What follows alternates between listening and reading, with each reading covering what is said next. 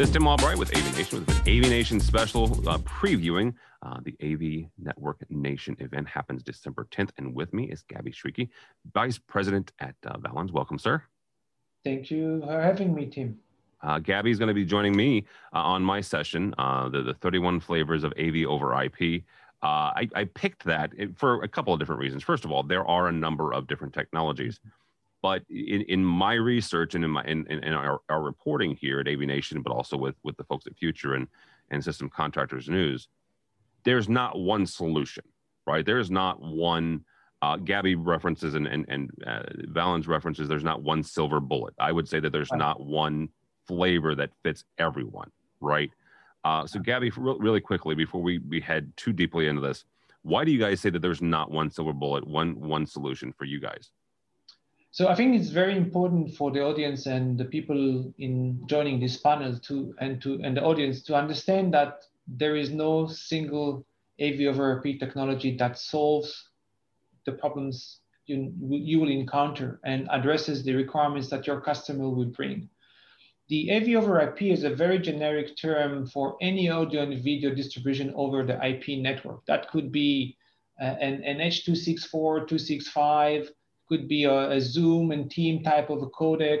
It could be a higher quality codec like the NVX or STVOE product. So as you understand now, it's not a single technology, therefore not a single interoperable codec that can work in between those different technologies. So product from one vendor won't necessarily talk to a product from another vendor. And the other problem that we often see when trying to deploy AV over IPs is the complexity of making sure that your audio video fits into the existing IP network that you already have in your organization. Oftentimes it's not the case, and you will need to make sure that you either install a dedicated audio video network just for that, or you have to have certain considerations, certain actions to ensure quality of service for your audio video data. So it's very complicated compared to simple technologies like HDMI or HDBaseT. Yeah, absolutely. If we were having this conversation a year ago, right, there would be conversations about what is the impact of the network, what is the impact in the classroom, and what is the impact in the boardroom. Yes. However, we have lived through 2020. We have lived through the COVID-19 pandemic. That has changed the conversation, right? That has changed the conversation not only for AV over IP, but also for collaboration tools. 6-9 months ago, Zoom wasn't a verb. It is now, right? And it has undoubtedly become the Kleenex, the default word, as people say, for video collaboration. Talk for a second about the impact of this pandemic and what it's had on the AV over IP, not just in the AV over IP infrastructure in corporate and education, but also over the overall market of AV over IP. So COVID-19 accelerated some of the trends that we already started to see over the last few years. So working from anywhere, that was a term that we were phrasing many times. But the COVID-19 really forced us all to reorganize our lives differently. And in the past, when you looked at using Teams or Zoom or any other software collaboration platform, it wasn't the case that you necessarily even turn on the video. You would settle just for the audio.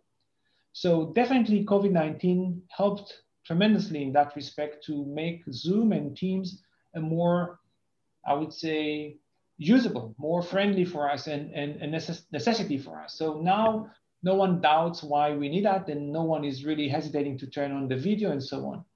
And that is going to change the way I believe AV over IP deployment is going to happen, definitely in places where Zoom and Teams are commonly used. So corporate, some government agencies, places where people are already having a user in Teams or a Zoom user, and they will use that. The cost performance ratio using Teams or Zoom is by far favorable over a dedicated encoder, decoder, hardware encoder, decoder that are out there.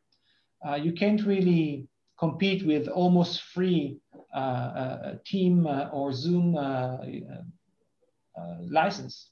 So what I think we'll see is that within the room, people will continue to use HDMI, DisplayPort, HD-based for the small scale point-to-point and small scale distribution, because the cost performance ratio is great there. And whenever they will need to go outside of the room, they can use the Zoom and Teams in order to get there. In most cases, we are no longer looking to collaborate with a peer next door or maybe in the next building. We actually collaborating with someone in a different city or a different country or a continent. So we have to go through these type of cloud-based platforms like the Zoom and Teams in order to maintain the collaboration level we need. So I believe it will have a tremendous impact on the AV over IP market overall, specifically in corporate. And people need to be aware of that and take advantage of these platforms. Absolutely. Gabby, if somebody, we're going to see you on December 10th. You're going to join me for our panel here. But if somebody wants to connect with you or with HD-based between now and then, how do they do that? So go online, www.valens.com or hdbased.org. Those places have a lot of information to share with you. Very good, Gabby Shrieky from Valens. Thank you so much. For us, for AVNation, go register. You can hang out with me and Gabby for an hour on December 10th. Go to avnetworknation.com, avnetworknation.com. Register for the December 10th event. Get yourself 4.75 CTSRUs. In the meantime, you also be able to hang out with Megan Dutta as she does two panels and a number of other really great keynotes and a happy hour actually at the end of the night. So check all that out and more at avnetworknation.com, avnetworknation.com.